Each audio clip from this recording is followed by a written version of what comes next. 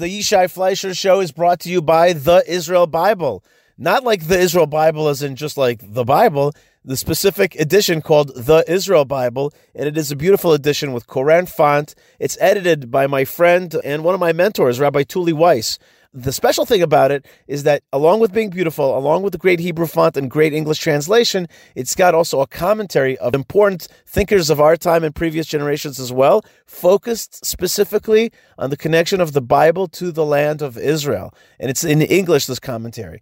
So it's a wonderful addition to your home, to your synagogue, to your church, to your madrasa, whatever you want. And it's not hard to find. It's theisraelbible.com. Absolutely a must in your life. And I'm proud that the Yishai Fleisher Show is sponsored by the Israel Bible.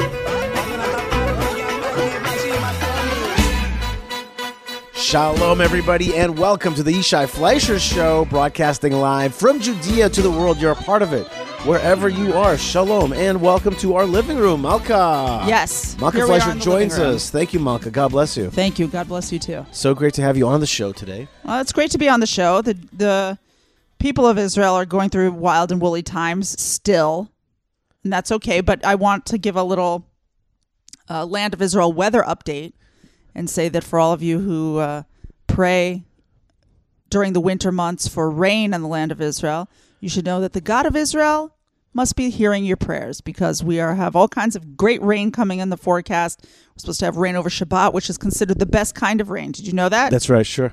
Shabbat rain is considered the best rain. Yep. So we're supposed to have rain on Shabbat, and we're supposed to have rain all week long next week. Right. So that's really nice.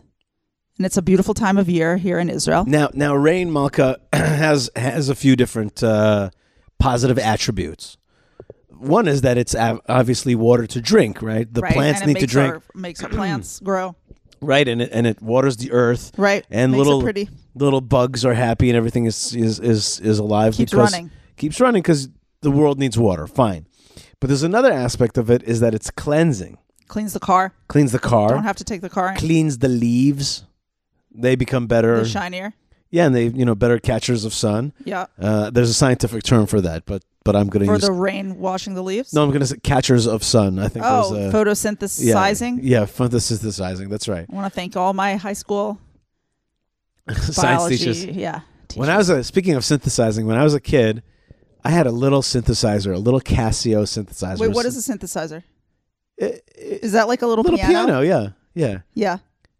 And the best part about it was the songs that it played by itself, because I didn't master any songs at all. Would you do the thing that everyone on the planet, whoever had a synthesizer, does, and like pretend that you're playing the song and make like really intense faces that like you're a really good piano player? I'm just saying that there was surprisingly cool technology in the 80s. It was a small piano, it was like this big, like a foot and a half, and this little, and it was spot on awesome. The thing I miss the most from the 80s, aside from stirrup pants.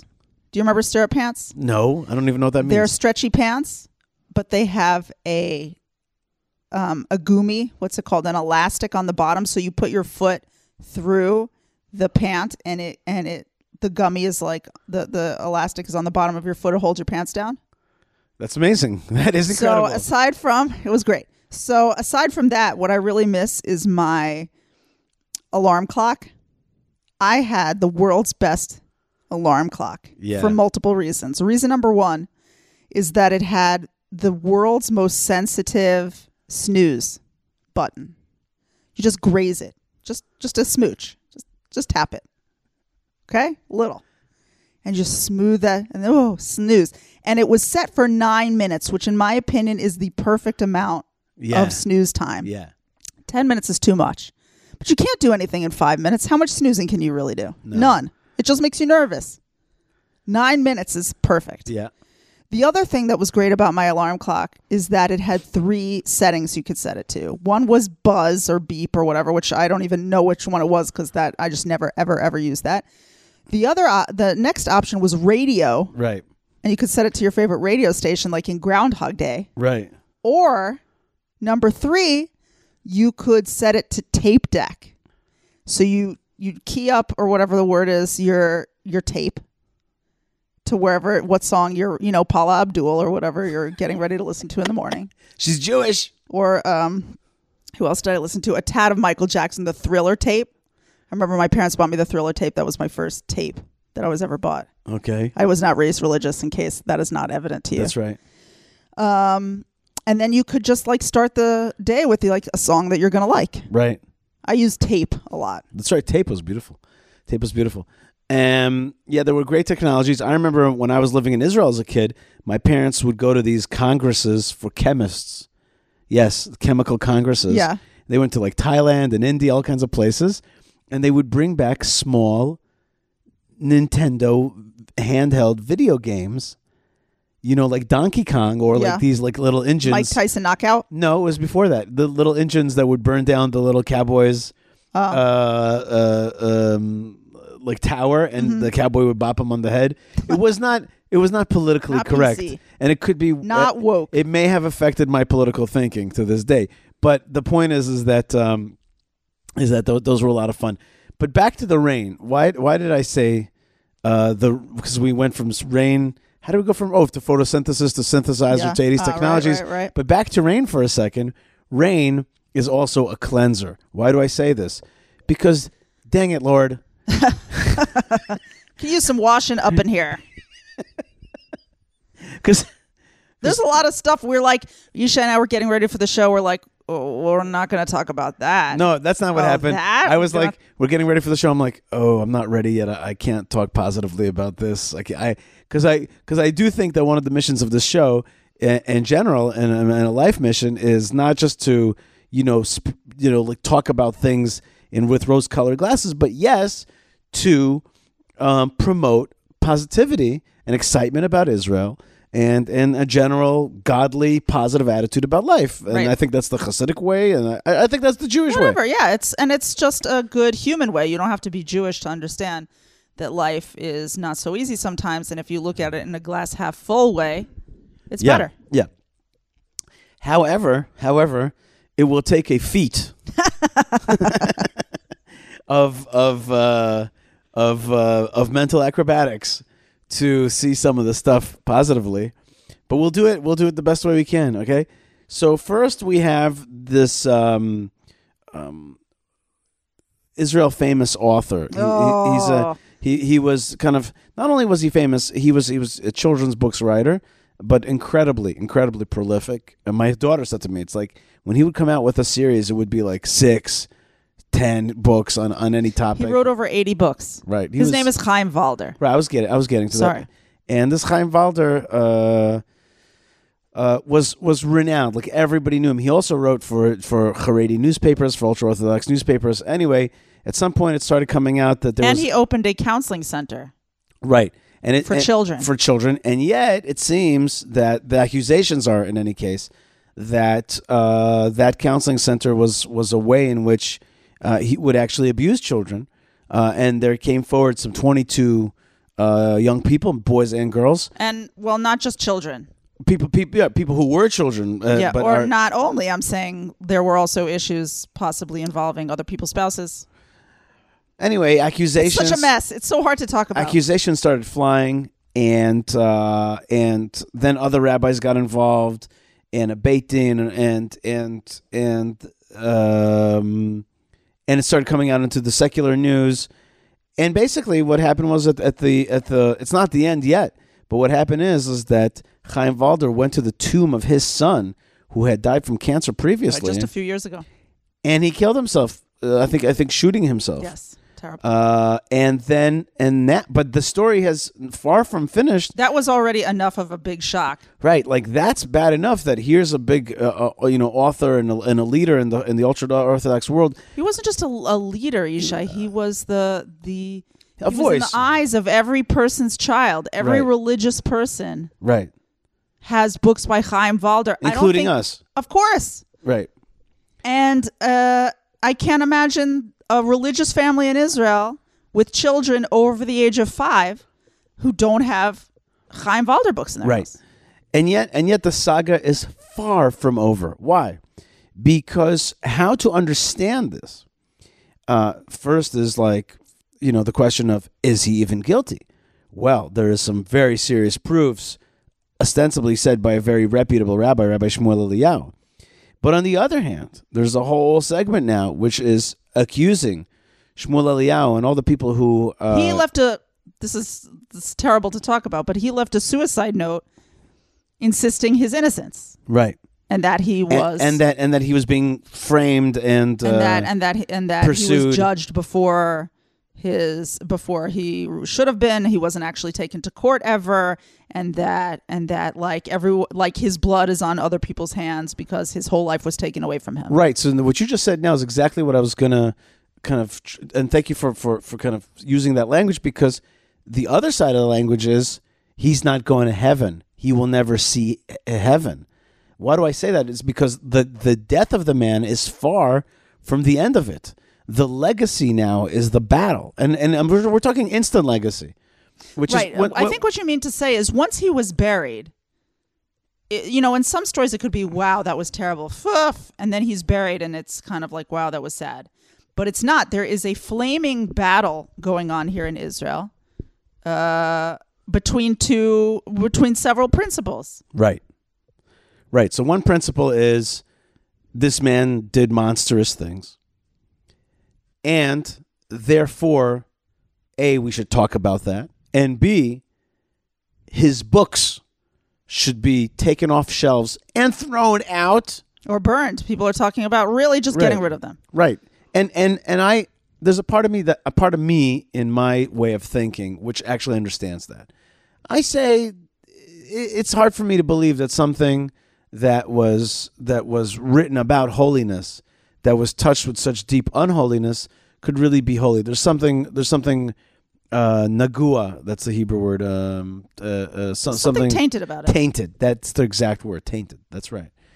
I can understand that, and I know inside myself that's not the liberal position, but it's just something. There's something fun. There's something profoundly like Jewishly conservative about it. Right. Like but, you something is treif, and you just get rid of it. Like, right. But we're not talking about keep your minds open. We're not talking about if this guy also had a gambling problem. You know what I mean? It's like found out that he was just an insane gambler. No. We're talking about books written about children and holiness. And then he was hurting children. Right. So therefore that's within that. Right. Ostensibly, that's right. So that's one. Right. issue. And then there's the camp that says, look, there's all these cases, like 22 people came forward. They're like, the man's guilty. So all these people came forward. He threatened to kill himself to silence them, to make them feel bad. Then he went ahead and killed himself. But then there's the other side. And the other side is innocent until proven guilty, and that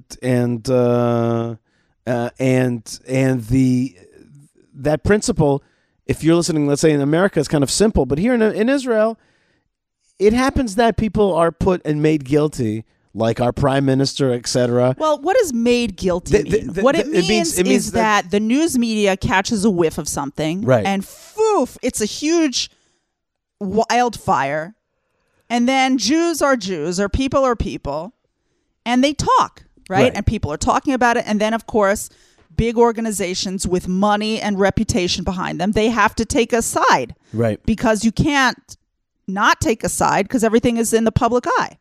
And everything can be in the public eye. And if you come out against, then it will be in the news. And if you come out for, it will be in the news. And if you don't come out at all, it will be in the news. They'll write, oh, well, this organization, they didn't say anything. What does that mean? So everyone feels pressure to take part in the diyun, what's the judgment? The debate. Yeah. Before the debate is completed by the authorities. But let us also speak out the lengths to which the other side is taking it, which is to say that Chaim Valder was murdered. Right. So there are some people who say, look, Chaim Valder, he made a narcissistic decision to off himself rather than face the fire, and he was a bad man who did bad things, and he finished his life in a bad way. And then there are other people who say, no, he was driven mad by horrible accusations, and his life was made a living hell, and everything he worked for his whole life was stripped from him, and he was told that it was all pagua, it was all decrepit and evil, and he lost his life force basically, and he killed himself out of sheer torturous sorrow. Right. and now the legacy about how to teach the children about the situation, right? That's the next thing that everyone's talking debate, about. Which is like, do you teach the children, for God's sakes, be so careful, and like Rabbi Eisenman from Passaic, New Jersey, who's a friend's father and a great leader there, and he has been on the forefront of defense of children from sexual predators for the last 30 years of his career. As long as we've known his children. And he's like, you see, this is what happens, and this is how dangerous this stuff is, and you have to teach your children about it, and throw out the books, Throw out the books. So that's him, and then there's the other side, which is lashon hara, and which is like gossip and talk, chattering about things that are not your business, and slandering people and all that, and this was a holy man, and we don't exactly know, and now he dedicated his whole life to public service. And I heard something, and we have he won an award in Israel, by the way. It's called Magen HaYeled, right? The defender of children. Yeah, and we have a friend who told us that in some ultra-Orthodox schools, the teachers are being told to say he was murdered by the slander, and this is what happens when you say gossip, and then kids are like screaming out in class, being like, "No, he was hurting children." And that's what was going on here, and the whistle was blown, and that's what happened here. And then through as you said, narcissism, he killed himself, but he was hurting other people. And then we have like the God talk, which is like Rav Shmuel Eliyahu said, this guy's not even going to heaven, because he said, that's I was going to say before, there's like a battle in heaven also, or about heaven anyway, because in the suicide note he says, I'll meet you in the Beit Din Shel Mala. We'll duke it out there. I'm calling you to judgment in the heavenly court, and then other people saying, you're not even going to make it to the heavenly court. And it's just like, wow, it's like, it's so intense. It's so intense. But the thing is, like, it's intense. You and I, we're not part of that world, only peripherally. We're not part of the Haredi world. That's what I mean. But we are part of the Jewish world, and the Jewish world is talking about it. Which is why we're talking about it on the show. What hurts me about this whole thing is something in my sphere, which is, I think about American Jews thinking about, wanting to make Aliyah. I think about Gentiles looking at the Jewish people and thinking, are these the chosen people? I think about children deciding whether they want to go in the pathway of God, in the pathway of Torah. Right, and where is that? Right, and I just, so I say, I go back to the rain. I say, Hashem, we need some rain here. Right, and we will be cleansed. Right, right. It's not, I'm not even talking, like, the actual issue of it is much less important to me, because I don't live inside of it, than the impact on how. And I think about the secular Tel Aviv Jew being like, what the heck? Because one way or the other, it's dirty. It doesn't matter how you slice it. It's terrible. Right. And so therefore the terribleness, no matter what side you come on the argument, is from the third party that looks at it and says, I feel right now in my heart the secular Tel Aviv Israeli Jew who's like, well, I've been thinking a little bit about, tefillin and going towards Judaism and this kind of stuff, but like, heck, these guys are... There's a word for it, all of you. It's called Chilul Hashem. Chilul Hashem. It's called Chilul Hashem. Oh, man. It's when God's stuff is made to look bad. Yes, God's stuff is made to look bad. And that's a real shame. Sivan Rachav Meir, who's a big, like, rock star lady, Jewish Orthodox Haredi commentator. I think she's Chabad. She's not Chabad. No, she's always quoting the Rebbe. Always quoting the Rebbe. She's not Chabad. And like Rav Shneur Zalman of Liadi. I don't know. She's definitely informed by it. Anyway, the point is that she's a religious Jewish woman, and she's like on the news, she runs. First and foremost, she's a journalist. I'm saying she's a journalist, and she is a Torah teacher, and she was on Shlichut in America, in a Jewish community. I can't remember where. I think Chicago, maybe. I can't remember where she was. Anyway, she does this really nice daily, like, short Torah thought WhatsApp, which is where I want to give a shout out to new technology. I know we're always worried about where new technology is taking us, and sometimes I really feel like we should leave it rather than take it and just go back to a simpler life. But this is a good moment for technology. Sivan Rachav Meir puts out a Torah thought every day, and she was talking about what should you like teach your children about. There is so much discussion now because this is such this matter is so closely related to children now, because this author was an author for children primarily.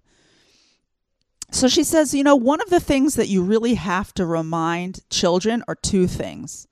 One is that we're all in a battle with our Yetzer. We are all fighting our own fights internally. And you have to win, right? Like you can't, if you're like, oh, well, I was fighting my battle, so I abused a bunch of people. That's not a good excuse.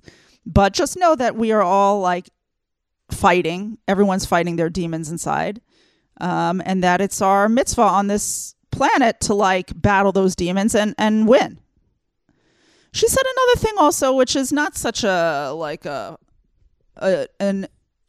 original thought. But how is that an answer to my question? Which is that, well, I'm telling you, it's not yet, is that when you look at the world is still mostly good. When you look at stuff like this, right, you can easily, it would not take a very slippery slope to be like, the Jewish world is messed up, Jews are messed up, the Torah is messed up, there is no God. You know what I'm saying? A person could go down that path. But you have to look around also and realize that the world is good and that people are good and that most people are good. Right. Absolutely. I think about that all the time. That doesn't mean we're perfect, but we are good. And that doesn't mean that this author was good. Right. It also doesn't necessarily mean that he was entirely bad, but that's a whole other conversation. But even if he was bad, even if he was entirely bad, that doesn't mean that the guy sitting next to him is entirely bad, right, or even bad at all. Maybe he's good, and that we have to still look at the world and look at our neighbors and understand that for every one of these monsters are 1,000 people who are not monsters. Yeah, you're totally right. But there's a but there, and the but is something I learned in my life personally. I call it the parable of the flag. And I've talked about this on the show before. And for me, the parable of the flag is not just a parable that I made up in my mind. It's something that I learned along the way of dealing with physical flags. And I learned that a flag, when you want to raise some money and put up a flag of Israel somewhere, it's beautiful. And you're you get a pole and you get the dudes, and you get the flag, and they put the flag up and the flag's flapping, and you just made a Kiddush Hashem because you put a flag at the top of a place. Right. But I learned through my personal involvement in this activity that while that's all true, the flag starts to rip within 3 months, usually 3-4 months. And if you don't deal with that flag, that same flag that was a beautiful flapping symbol of your thing now becomes torn. And the minute the flag is torn, it starts to actually be a Chilul Hashem. It starts to look, not only is it not nice, it is a lot less nice than if there was no flag altogether. A torn flag is a message in itself, which is that there's something corrupt and wrong here. And so therefore, if you're going to put up a flag, you have to have a lot of upkeep on that. You got to be ready for that upkeep for the long haul. That's the truth of it. And so when you're out there writing books and you're being, a great and important leader, you're in the limelight, and that's the way it is. Sure, Sivan Rahav Meir is right. There's a lot of good people, but the flag is torn and it is disgusting, and everybody can see it. And instead of so I always tell people, if you're going up forward, I tell them, if you're going to be a candidate for Kiddush Hashem, just know that you're one step away from Chilul Hashem. And so be very, very cautious and know that. So careful. And we all have to hold ourselves very tight and not think, yesh din veyesh dayan. There is judgment and there is a judge with a capital J. And you have to remember that Hashem is watching and that other people are watching too. Right. And so right now, however you slice it, and no matter which way you try to look away and look at the neighbor who's a nice person, right now, our beloved Jewish people, Judaism and Israel has been sullied by this whole story. Yes, we took a hit. That's right. That's one. 2, so Hashem, please bring us the rain. But the hits just keep on coming, don't they now?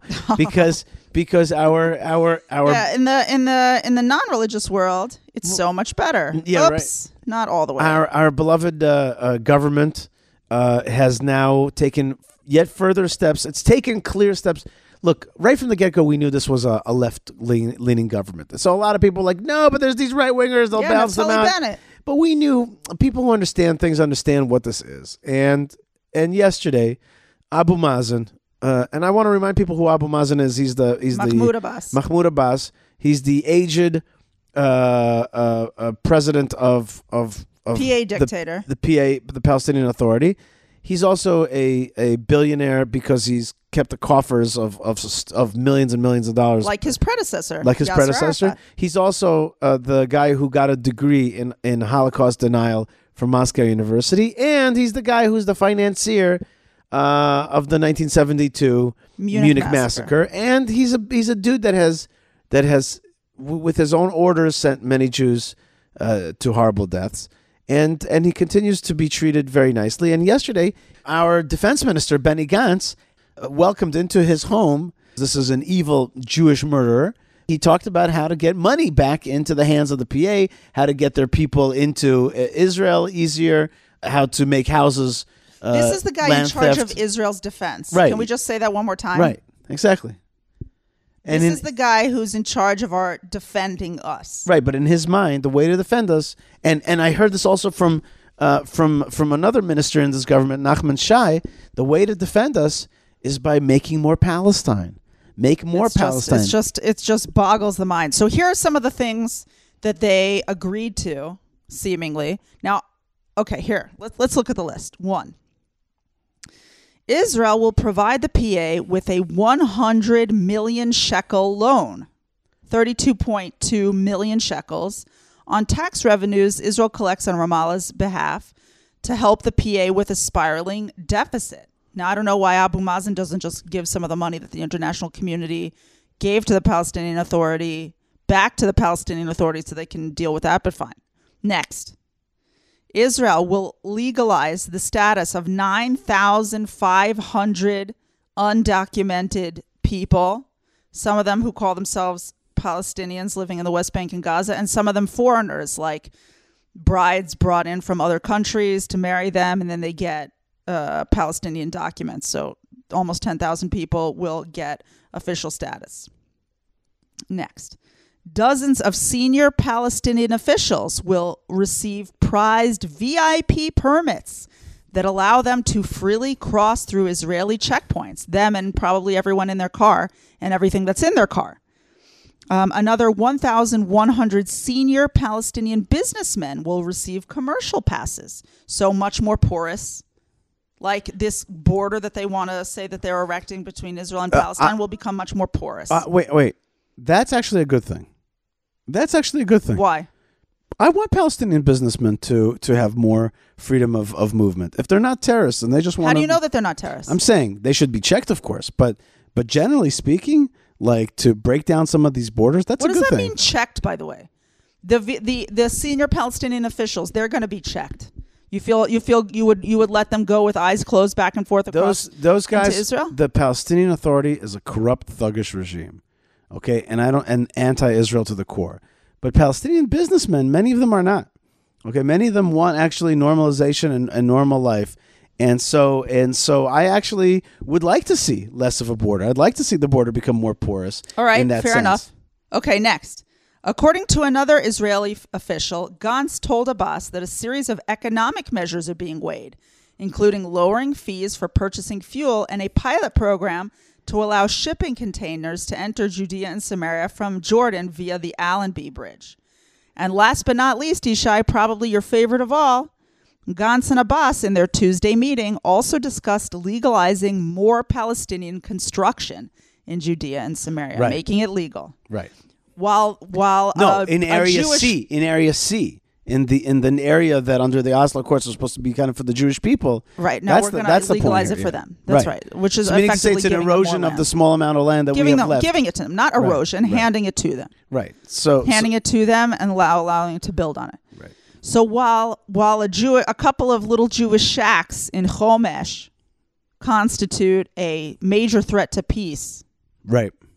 That has to be dealt with on like the day after a beautiful one of the just a one moment of Jewish unity where Jewish people, hundreds and thousands of Jewish people, went up to Chomesh in the rain to show support for that poor beleaguered community after it had somebody just murdered on his doorstep, a father of a young baby just murdered coming out of his classroom, because that is bad for the world, is to have those shacks up there. But what's good for the world is for an arch terrorist to sit in the actual living room of our actual defense minister and be given like Christmas presents, basically, is just, yeah. It's a little demoralizing for those of us, or I don't know about demoralizing, because I don't really feel exactly demoralized, but I think that I feel more enraged, disgusted, so desirous of this administration to pass us by and for a new, better administration to come through. But Yishai, as we're talking about all this stuff, I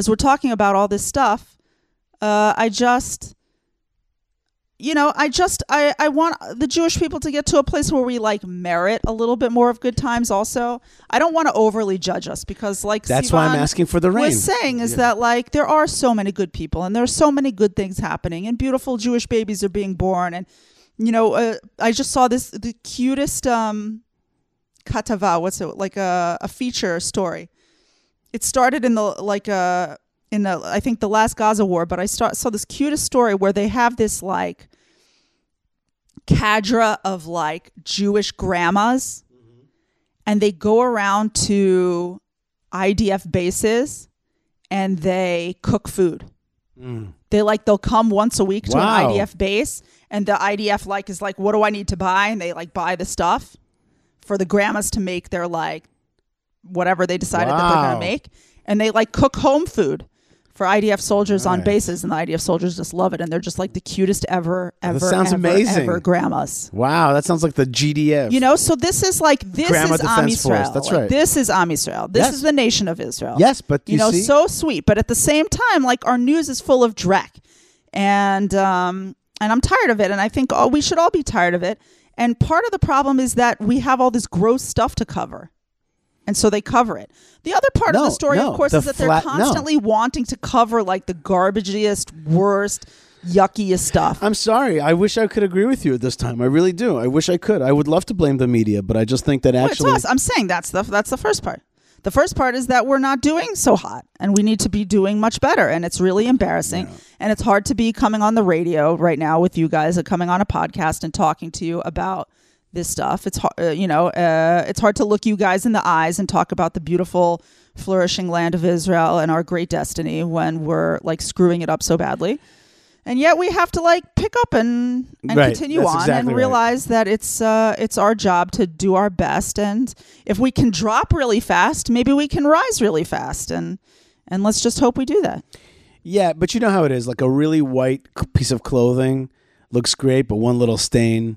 Yishai, if you're looking at the Jewish people like a white piece of clothing, then I don't even know, because like the Jewish people have been up and down, and really one of my greatest solaces in moments like this, when everything seems just a little nasty, is the Tanakh. If you read through the Tanakh, it's full of mess. It's full of sins and killing and embarrassments, bad decisions, bad groupthink. And the God of Israel loves us anyway. And we also have beautiful shining moments, and we have such an incredible potential. And we are going to meet that potential. And God promises us that we're going to get there. I think also another way to think about it is that, as we say on Yom Kippur, it's about the majority. It's about the majority of sins. Is it 51% good or 51% bad? Yeah, but that's not so glamorous. Well, it's not a glamorous moment right now. Yeah, that's the thing. It's not a glamorous moment. And I always remember like all the incidences that we have out there in America or other places where we see how much yearning people have for the real Eretz Yisrael, how much yearning they have for the Bible and for the characters of the Bible and for the God of the Bible. And oftentimes I just feel like we're not providing that for them. But sometimes just that the way others look at you is sometimes instructive, sometimes it's not. But it's sometimes helpful to understand that we can be that vision of the people of the Bible. And right now it's that's why I started with the rain. I'm saying that we need the rain right now. We need a little bit of the rain. And yeah, that's what we need. We need to pray. When we say pray for the peace of Jerusalem, that means pray for this rain. Pray for the rain to cleanse us. And where the Jewish people are is also where humanity is. It has a reflection on all of humanity. Yeah, I would say that humanity also has a lot of soul searching. Right. There's a lot of stuff going on. There's divisiveness and the whole Corona thing and everything, and there's just a lot of the world is in a funky mood right now, and we all have to pray. We all have to pray and to act in our lives with a little bit more kindness, a little bit more niceness, and we have to line ourselves up with a camp. And you try your best. Right. And there are a lot of people who want to line up with the God camp. And this is really a moment that I want to thank all of our listeners who listen to the show. The Yishai Fleisher Israel podcast attempts in our best way to be a show that shines light and brings Torah and brings fun and brings a positive, although realistic perspective on what goes on in Israel and where Israel's headed. I want to give some shout outs to some people who've bought us coffee recently. We have a lot of great people. I want to say hi to Gabor and to Jeffrey and to Leslie and to Ali, to Gil and James and Steve and Krista. These are great people, and these are all people who've just signed up for your newsletter, Yishai, and I want to give you kudos for your wonderful newsletter. Yep. Which is informative and like not overwhelming and only comes once a week and is full of like cool links and cool pictures. That's right, and it's made with myself and Moshe Herman. We knock it out every week, and the show goes out because of myself, Moshe, yourself, Malkah Fleisher, Yocheved, Tabitha, Ben Bresky, and Lou.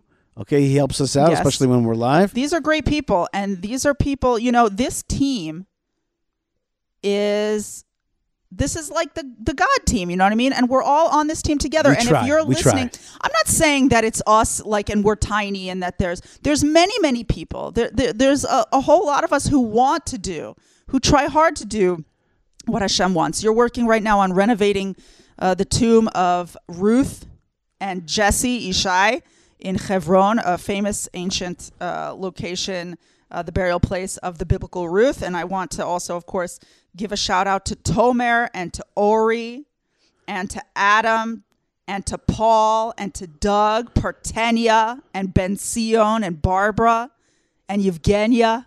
I want to thank everybody. And, we're all people and we're all fallible and we're like I said before, we're all battling our demons, and maybe some days we have good days and some days we have bad days. And if we're all that white piece of clothing or the white piece of paper, I'll tell you that I need some stain stick. Okay. Like we all could use, I'm sure we all have our stains on our white clothing, but that we want so badly to do good. And we want to contribute to good, and we want to be together in the effort to do good. I know is very strengthening for me in that effort, and I hope it's strengthening for you, and I hope that this show is strengthening for you and makes you feel like you can touch something that is positive and building for you. And pure. Pure and awesome. Okay. All right, Malkah. So I just really want to thank so many of you, and we're heading now to the end of the year. And I know that people are giving their last bits of charity for the year before the financial year closes out. And there's a lot of incredible organizations. I want to really encourage you to give to something right before the end of the year if you're listening. And if you're hearing this is your sign that you should give a little charity. We also accept donations. We're a 501c3 organization, and our organization spreads the message of Israel to you and to people around the world, and we do it with pride, and we try to do it with pure hearts and the best of intentions, and with love for you and for the land of Israel and for the Torah of Israel and for the God of Israel. And if you so choose to participate and to promote and to support what we do, then we'll just be so incredibly grateful. But if it's something else, one of the other good teams out there, then that's great. We're all just part of the team of God trying to accomplish good things in this world. Amen, Malkah. Thank you very much, Malkah Fleisher, for being with us here, and thanks to all the good folks to make it happen. And yeah, that's it. Let this rain that's coming this week be a rain of both watering the ground, but also cleansing the earth and cleansing our souls a little bit. A mikvah, if you will, for the Jewish people, and therefore for the soul of the world, because that's what the Jewish people are. And we'll be back right after this with a few minutes of Parsha. So stay tuned for that. And Malkah, God bless you, and thank you for bearing the struggle and the miracle of Israel at the same time. That's what we're all trying to do together. All right, folks, you are listening to the Yishai Fleisher Show. Thank you, Malkah, for joining me. And next up is my short talk with Nachum Segal about the Hebron Fund campaign, but more about the trouble that we're having with the borders that have been erected between American Jews and the land of Israel, between lovers of Israel, non-Jews, and the land of Israel. And so there's some real pathos and pain here expressed about this issue of our time. So it's a short interview. Stick with me. And right after that, also short, my Dvar Torah and explanation for the Torah portion for the week. The international spokesperson for the Hebron Jewish community is our amazing friend, Yishai Fleisher. He is with us live via telephone. Yishai, shalom, shalom. A pleasure to welcome you back to JM in the AM. Shalom, Nachum, from rainy Judea. Wow. Who would have thunk it, huh? Yeah, I'm looking at it right now, and it's beautiful dark clouds over the fields of where Ruth and Boaz met, and it's just getting me inspired. And the rain is coming, and we're out there to help. We're out there to ask people to help us make it rain for Hebron to keep it strong and beautiful.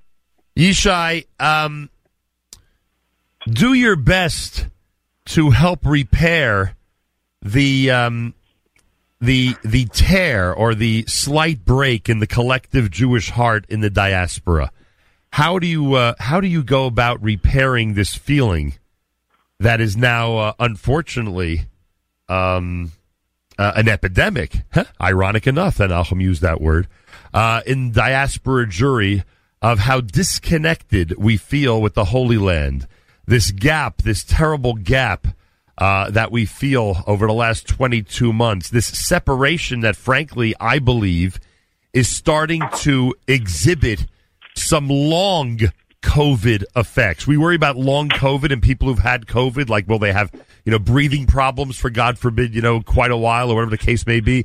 I think the Jewish world might suffer, God forbid, from long COVID after this separation from the Holy Land. What are you going to do in the next few minutes to help repair this, Yishai? Well, first thing is that I want to kind of strengthen your claim and actually give you a historical source for it. Just a few days ago in the Daf Yomi in Gemara Megillah, we learned one of the reasons for celebrating Tu B'Av, which is Jewish, the holiday of love, right.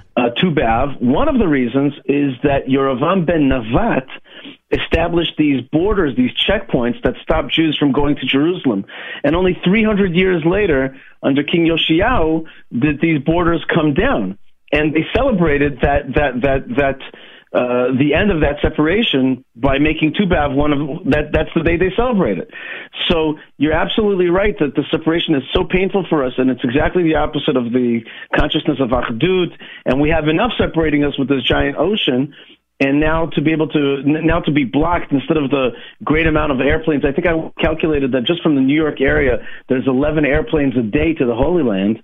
And now, with this shutdown, so you're totally right. But the good news is that you're crying about it. Meaning to say, the good news is that in the groups that I see, people are brokenhearted about it and they're talking about it. And I hope that when these borders come down, then there's going to be a mad rush towards reconnecting with Eretz Yisrael, and we're doing our best to create. Me and my friends, and I see all my various friends are doing our best to create videos and do everything we can to keep people, spiritually connected. And what can I tell you? It's a crazy time, but it'll pass. That's all there is to it. It'll pass. And in the meantime, we have to make sure that our children, that's what I worry about. I don't worry about, Nachum, because I know that you've got the pictures in the house and you've got the wine from Yehuda or whatever it is, and there's ways to plug in. But I worry about the children who, instead of having a bar mitzvah at the Kotel and in Marat HaMachpelah in Hebron, they're having it, in Disney World or something, and they're missing that essential moment of connectivity. Trust me. Yeah, we're going to have to. And for some families in this country, that is the only method of connectivity, is those family trips and these gap years and these summer programs. And God knows how many lone soldiers I've met in Israel who come from families who had zero connection to our tradition and heritage other than visits to Israel. And I wonder about them. I wonder about those families that don't have that tool anymore. Yishai Fleisher is with us, international spokesperson for the Hebron Jewish community. Before we talk about the Hebron campaign, did you feel it when you were here? You've traveled in the United States recently. Did you feel that you were hanging out with people that were longing for the Holy Land? Oh yeah, for sure. And people say things, and there's a lot of upsetness. But I was down at the IAC, the Israel America Coalition Conference down in Miami, and there was like a ton of Israelis, and we were just having a great old time of like being with one another. With, if you can't have Israel, at least you can have Israeliness. And so we had fun there in that venue. By the way, non-Jews as well. Non-Jews are crying. I literally bumped into a lady helping me from American Airlines at the check-in counter, and she said to me, "I've yearned all my life to go to Israel. I'm only working in this airline because I wanted to fly with it to Israel, and now I can't go." She started tearing up, and I took out one of the coins that we made in Hebron, an Avram Avinu coin that Rabbi Dan Rosenstein spearheaded, and I helped design a beautiful coin about Avram Avinu. We made two, Avram Avinu and Sari Menu, and I took out one of these coins. I have a gold one, a silver one, and a bronze one, and they're for donors. People want to be supporters. What's it called? Honorable citizens of Hebron. And I gave her a bronze one. I just gave it to her, and I said to her, "If you can't come to the land of Israel, the land of Israel has come to you." I said to her, "Father Abraham sends you his blessings. Here he is." And she was just, oh my God, she was like a bucket of tears. She was just, she couldn't believe it. And I felt that as a shlichut from Hebron, from there, I had to give her something to make her feel like, her dream isn't shattered. And I tell you, Nachum, with all seriousness, I sometimes think that we don't understand what we mean to people. We don't have we're too in our little worlds to understand what Israel, the word Jerusalem, the word Hebron, the word Abraham means to people. We just do not value it enough to the way other people see us. I've seen that over and over again. So just like Am Yisrael is divided right now, so too are non-Jews that love Israel honestly because they love the Tanakh. And I urge all of them, of course, to come to the root of it all, which is the forefathers and mothers that are buried in Hebron and also lived in Hebron and are waiting for you to come pay homage to them, pray with them, connected to their path. What can I tell you, Nachum? It's a funny time, but here we are talking. That means that somehow we are connected, and we're not gonna. We'll get through it. We'll get through it just like we got through the war years and other tough years. We'll get through this as well. Bezrat Hashem. Yishai Fleisher is with us. The campaign is on HebronFund.org/match. HebronFund.org/match. Continue to help the Hebron Fund get to their goal of $1 million. Every dollar you give is in fact matched. HebronFund.org/match. Yishai, why is a strong Jewish community of Hebron, and the more we support the Hebron Fund, the more ability they have to keep the community strong, why is a strong community of Hebron important for the safety, security, and future of the Jewish people in Israel and around the world? Nachum, our forefathers and mothers purchased property in the land of Israel, in Shechem, where the tomb of Joseph is, at the Temple Mount, and Abraham made the first purchase for the Jewish people in Hebron. These are spiritual as well as economic as well as geographical pillars. These places hold up our grip on the land of Israel. And if we, God forbid, relinquish them, we start to relinquish the whole thing. And Hebron is a pillar, a historical pillar, a narrative pillar, a religious pillar, a legal pillar, and the Jewish community of Hebron are really the knights of the Machpelah. They are the protectors of this promise, of this initial pillar, of this initial connectivity of Abraham to the land of Israel, of Abraham fulfilling the promise of God to own the land of Israel, to control the land of Israel. And so the forces against us are quite aware of that. They know it intrinsically, that if they could just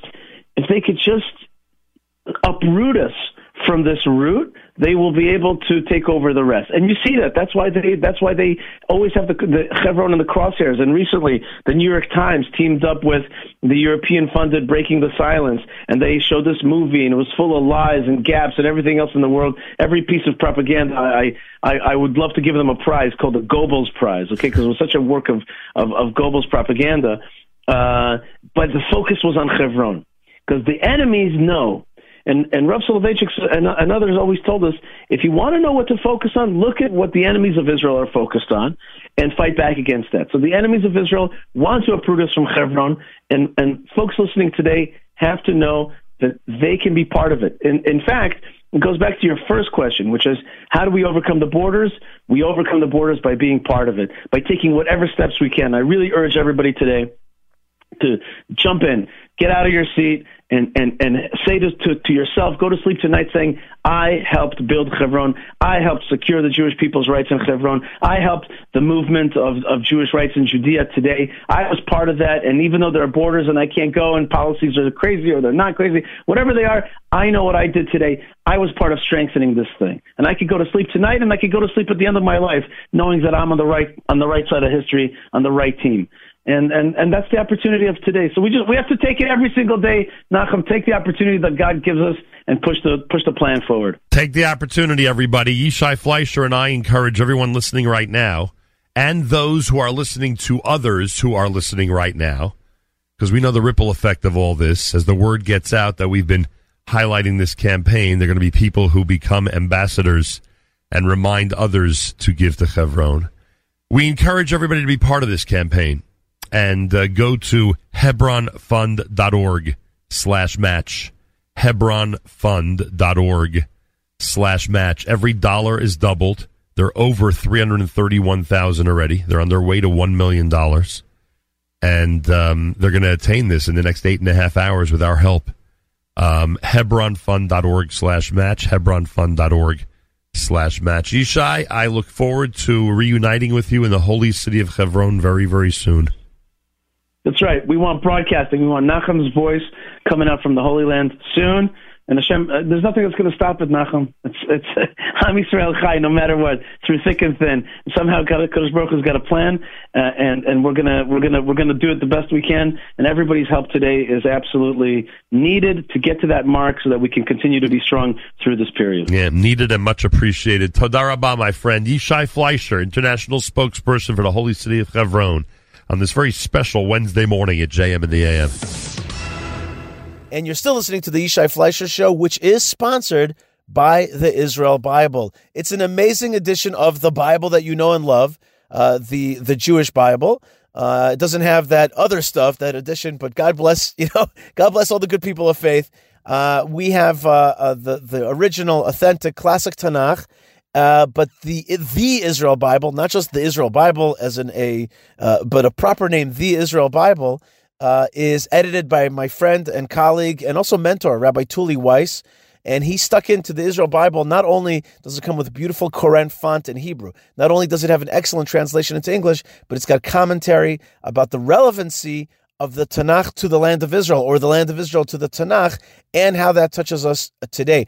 So this is an absolute must in your home, in your life, the Israel Bible, found at theisraelbible.com. And I'm so proud that the Yishai Fleisher Show is sponsored by the Israel Bible. Now, here is my Torah portion segment. Not very long, but a few important points, and you'll see how I'm going to read right through the section of the beginning of the Torah portion of Va'era in the book of Exodus. And stick with me, and then we'll finish up the show. So great to have you with me here on the Yishai Fleisher Show. Here we go. All right, folks, we're back here on the Yishai Fleisher Show. Just a few more minutes of getting into the Torah portion. And this Torah portion is Va'era. It is the second Torah portion in the book of Shemot, in the book of Exodus. And it's really when we start learning about something that's very famous in world consciousness, and that is the plagues. But before we get to the plagues, there's actually a fascinating beginning, and that's why I'm a big fan of the Torah portion of Va'era, just because the beginning itself is, it really gives you an amazing overview of Jewish history and where it's all going. God kind of says it. He just says it all to you. And let's just read it together. Vaydaber Elohim el Moshe vayomer elav ani Hashem. God spoke to Moses, said to him, I am the Tetragrammaton. I am the 4-letter name of God, which is the name of God. I revealed myself to Avraham, Yitzchak, and Yaakov in this name called El Shaddai, which is the name, one of the names of God. It's usually the name of fertility. And it's not the name of like giant redemption. It's the name of like of fertility and the growth of the people from nothing into something. And that's the name that I revealed myself. Now that's a very tricky phrase because we actually see, and he says, and he keeps going, and he says, V'shmi Hashem lo nodati lehem. But the Tetragrammaton, the 4-letter name, I did not reveal myself to them.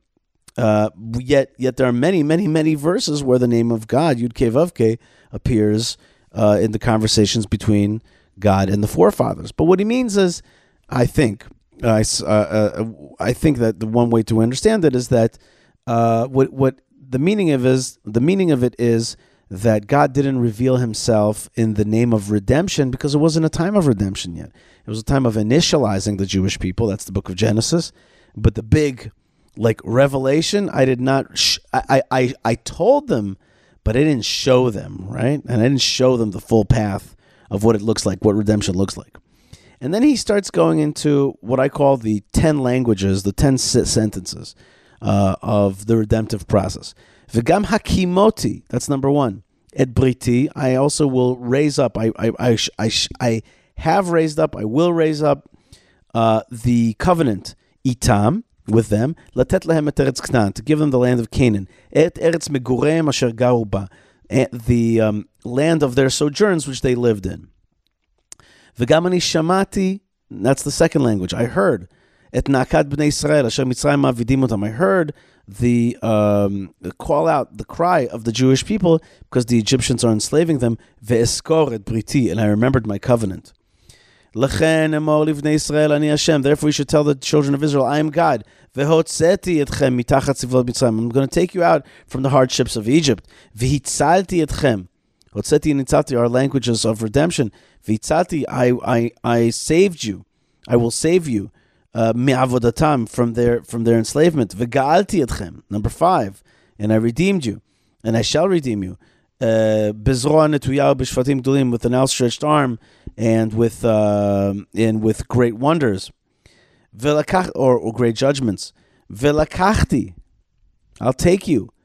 Etchem li la'am v'hayiti lachem Elohim. So lakachti means I took you. Yes, I took you to be for me a nation.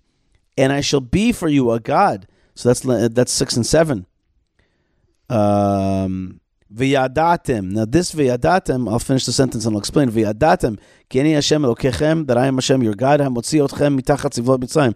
You'll know that I am Hashem your God, who takes you out from the bondage of Egypt. Period. But the important thing, the important point here is the v'yadatem is the one thing that we're supposed to do in this whole long godly monologue. The one thing that we're responsible for, he's responsible for 10 things. And we're responsible for one thing. The one thing we're responsible for is v'yadatem. You got to know it. That's all you're asked to do. You're asked to know it. That's what the Jewish people have to know. We have to be a knower of God and a witness, because ladat, it has the 2-letter shorish of da, which is know. But if you flip those letters around, those 2 letters, it has the word ed, which is be a witness. That's the only thing I ask you to do, is to know it and be a witness of it. So you will know that I took you out from the bondages of Egypt. Veheveti, number 8. Veheveti etchem el haaretz asher nasati. Number 9. I will bring you to the land which I raised up my hand. Nasati et yadi latet ota, to give it to Abraham, to Isaac, latet ota laAvraham, liYitzchak uLiYaakov, to Abraham, Isaac, and Jacob. Venatati ota lachem morasha, and I'll give it to you as an eternal inheritance. Morasha is a word that appears twice, once about the Torah and once about the land of Israel. This is not the biggest clue of them all. The word eternal inheritance has the word morasha in it. And the rabbis say don't read it morasha, but rather meorasa, which means engaged, betrothed. Okay? And so one thing is that, we are betrothed to God through the land of Israel and through the Torah. But another way to understand it, which I like, is that the Torah and the land of Israel are betrothed to one another. They're flip sides of the same coin. They're the same thing. The Torah is kept in the land. The land is not itself without Torah. The Torah is not itself without the land. The Torah reminds you of the land. The land reminds you of the Torah. They are husband and wife. They are together. And the thing that bonds them is the Jewish people. The Torah without people is meaningless. The land without people is meaningless. It's the Jewish people that are this glue between the Torah and the land. I know that's an unusual way of looking at it, right? That the real bond is between Torah and the land of Israel, and that the bond maker is the Jewish people. But think about that. The magic word here is morasha. And there's a lot of schools and a lot of camps named Morasha, which means eternal inheritance that you can never give away. And the languages here are 10. There are 10 acts of God, and all He asks us is for one thing, which is to know it. That's all you have to do. And if you want to translate that into modern language, the modern way of saying know it is own it. All you got to do is own it, baby. You just got to own it. You just got to own it. You got to own it that the God of Israel has a bond with the Jewish people, with the forefathers and mothers, the land and the Torah, and it's a lot of stuff to own, but we got to own it, especially in light of the last half of the show, which was really not simple. But indeed, we there's a lot of stuff that we mess up, and we don't own it in that way. It's interesting that God really wanted to make a Jewish people coalesce around one vision, which is the vision of God, and yet He made a very cantankerous people who are not naturally made to. They're not naturally the kind that coalesce into one way of thinking. We are very argumentative and cantankerous lot. And so I guess that's part of the miracle, right? Which is like, if you get these people to look from their vantage point onto God and share that vantage point and the difference in that vantage point, but still unite over one thing, that's an incredible miracle. I just want to make one last point here for today's show, and that is chapter 6 and 7, because it's the last word, the last phrase in chapter 6, verse 30, and chapter 7, verse 1. God sends Moshe Rabbeinu to Pharaoh, and he says, "Vayom Moshe lifnei Hashem, hen ani arel sfatayim, hen ani arel sfatayim. I have uncircumcised lips. Ve'ech yishma elai Paro." And I understand this language. Some people think that Moses stuttered, but the Rambam says that there's no way that you could believe that Moses stuttered, and I myself don't believe that. What he says is, "I'm not a diplomat. I'm a straight talker. I do not have chiseled or cut or well manicured lips. My mouth speaks harshness and a truth, and that's because Moses is actually a truth teller. He tells the truth, the unvarnished truth, the harsh truth. That's what he's like. He's actually judgmental, and judgment and truth is his characteristic trait. And he says, how can I go to a court where the whole thing is that this court is and I'm talking about a political a palace court where like proper speech and etiquette, that's what it's all about. So God says to him, Vayomer Hashem and Moshe, Re'eh, nataticha Elohim leParo. I'll make you like a god unto Pharaoh. Ve'aron achicha yeh neviecha, and Aaron will be your prophet. Which is really another way of saying Aaron will be the diplomat. He will speak for you. He will do it, and he will deliver the message in a way that's hearable, that's heard. And Aaron, his characteristic trait is one of kindness and of people skills. He's the people person, right? If there was ever an archetype of people person, it's Aaron. And so Aaron HaKohen, he will be your deputy, but he'll also be your prophet, your diplomat to Pharaoh, and also to the people of Israel. Now, when does this formula stop working? When they're separated. when Moses goes up to God to receive the Torah at Sinai, he's there for 40 days. That means that his truth characteristic is separated from the chesed characteristic of Aaron. The truth skills are separated from the people skills. And what happens? The people demand something that only kindness can agree to, but truth will not be able to withstand. And they say, we see that, Moses, he doesn't want to come down to us. He's stuck up there in the heavens with God. He's out there with truth, but we're real people. We got real problems. And Aaron bends. Aaron bends to their whims because he's a people person, because he's about kindness. He needed something to balance him off, which is truth, which is justice. And Moses needed something to balance his truth and justice with a way to deliver to the people, which is Aaron. But when they're separated, when those two forces are separated, that's when you get the golden calf. That's when the people go awry, and then the Torah comes down to her earth, and gets shattered because it cannot coexist with such a diluted form of existence, and so such a debased existence. That's what I meant to say. So there you go. That is this tension. And when do things go right? Is when chesed ve'emet nifgashu, when kindness and truth have met, as it says in the Psalms. Then the world can coexist. Then the truth of Torah can find its way to the people. The people's problems can find its way to God. And there's a symbiosis between those two things.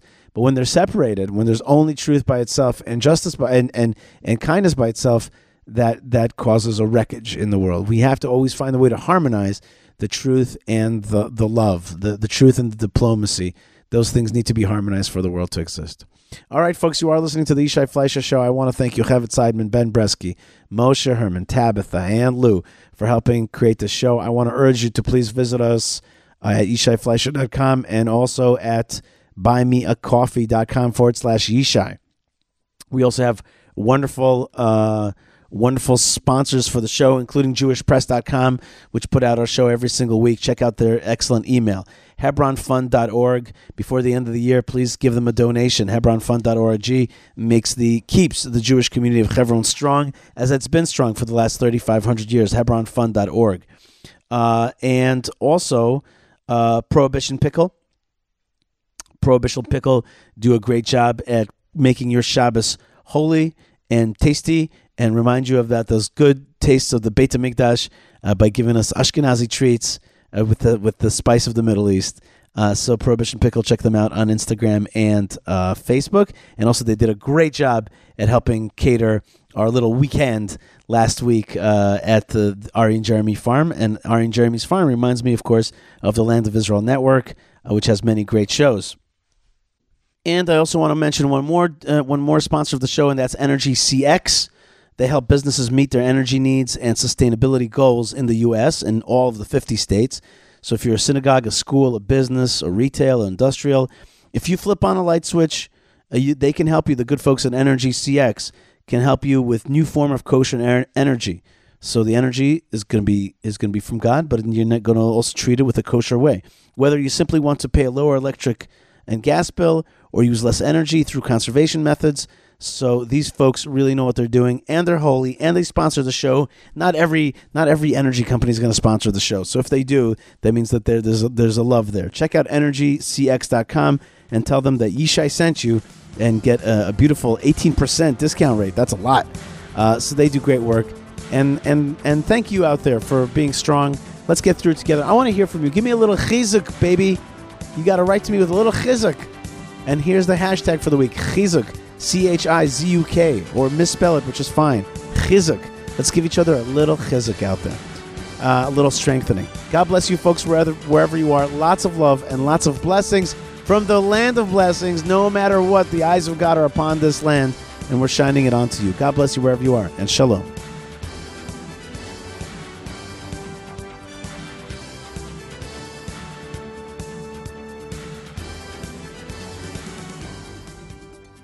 My name is Jeremy Gimpel, and I live here in the mountains of Judea. And in these unprecedented times, I wanted to offer you a gift from the land of Israel. We've been here at the cutting edge of the Jewish return to the land of Israel. We've come to the place where King David first assembled his men and where he wrote most of the book of Psalms. We are quite literally transforming this desert mountain area into a Garden of Eden-like oasis. Watching prophecy manifest into reality, we felt called to reach out to the nations, to teach them lessons from the Bible in the original Hebrew, unlocking insights and understandings that you can only get if you read the text in its original language and from a Judean perspective. I hope to see you at the Land of Israel Fellowship. Shalom.